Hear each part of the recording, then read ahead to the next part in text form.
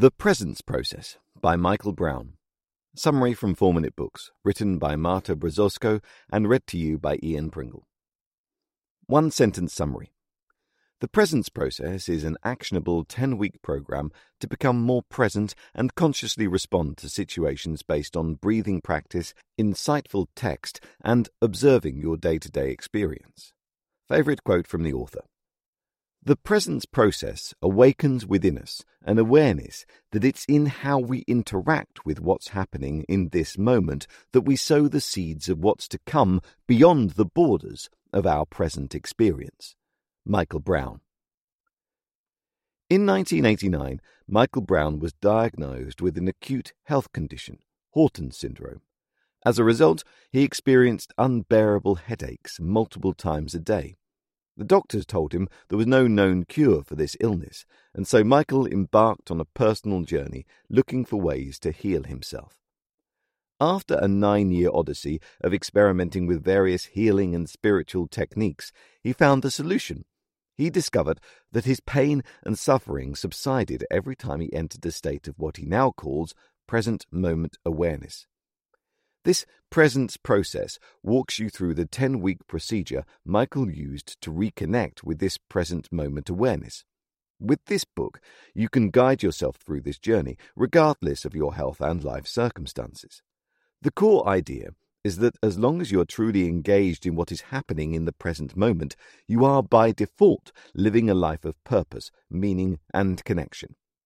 Here are 3 lessons I've learned that now help me find purpose in every moment of my life. 1. All uncomfortable emotions are opportunities for growth. 2. We are responsible for the quality of our life's experience. 3. Becoming more present may well be the greatest service we can do to ourselves and the rest of humanity. To pull off a big transformation, we must challenge our beliefs and habits. If you're up for it, let's see how Brown's story can help us make a deep change. Lesson 1. Whenever you feel uncomfortable, there's a lesson you can learn in that moment.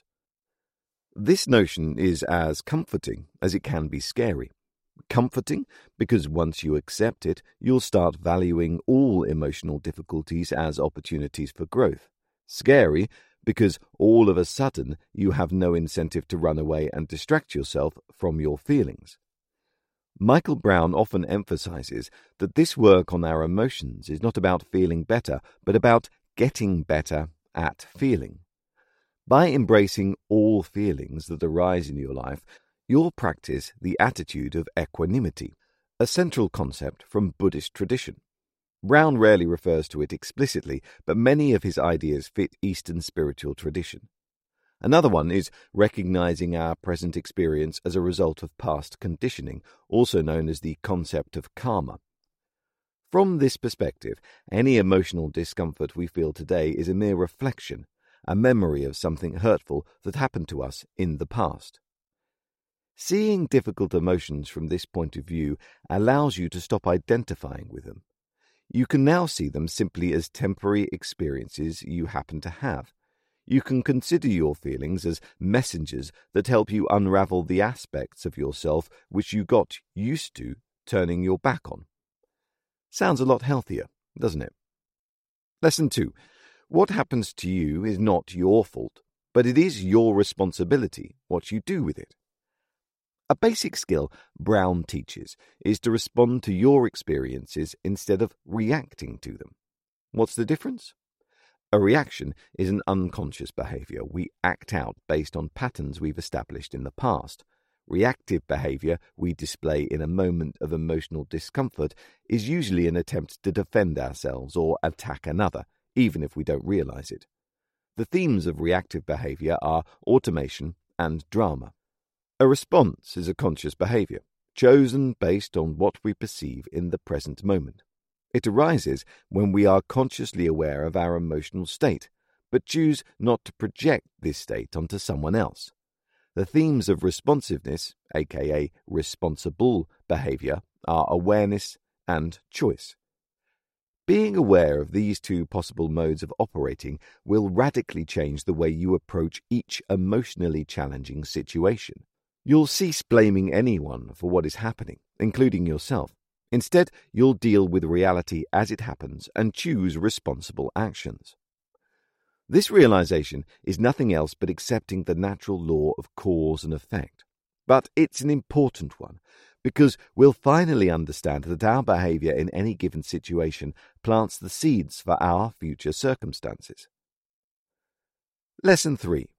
Being present in each moment naturally transforms all areas of your life. Advice on becoming the best version of yourself is endless and ranges from productivity hacks to self-love tutorials. But it's often hard to decide which self-improvement goals to prioritize. If you're confused, start by focusing on simply being present. Mindfulness may be the single most important quality you can cultivate in your life. An awareness of what's going on right here, right now, naturally fosters positive change in virtually all areas of your life. The benefits of mindfulness, which is the more popular synonym for present moment awareness, have been demonstrated and studied by scientists in such areas as physical and mental health, longevity, relationships, leadership, work performance, and many more. One of the leading academics specializing in mindfulness, Ellen J. Langer, even went as far as saying, "Virtually all the world's ills boil down to mindlessness." Being mindless is our mass predicament in a fast-paced, result-orientated world. It's easy to see why we have difficulties in being present. But if much of our illness, distress, and suffering could be addressed by simply practicing present moment awareness, shouldn't we give it a go? Living more mindfully is something that benefits not just yourself. As you transform internally, anyone around you can pick up on this, conscious or not. They'll thrive in your presence. Practicing present moment awareness might be the greatest service you can do for the sake of our collective well-being. The Presence Process Review. In the sea of self-help and spiritual books, the Presence Process stands out because of its truly universal message, authenticity, and actionability. With all the insights it offers in this book, it's not so much intent on improving some parts of your life's experience, but all of it. Thanks to its experiential procedure, it addresses the way you live your life as a whole. Who would I recommend the Presence Process Summary to? The 24-year-old introvert college graduate who is still looking for their place in the world. The 40-year-old high achiever who, despite their external successes, feels the need for a deep internal change, and anyone who lacks a sense of purpose in their life.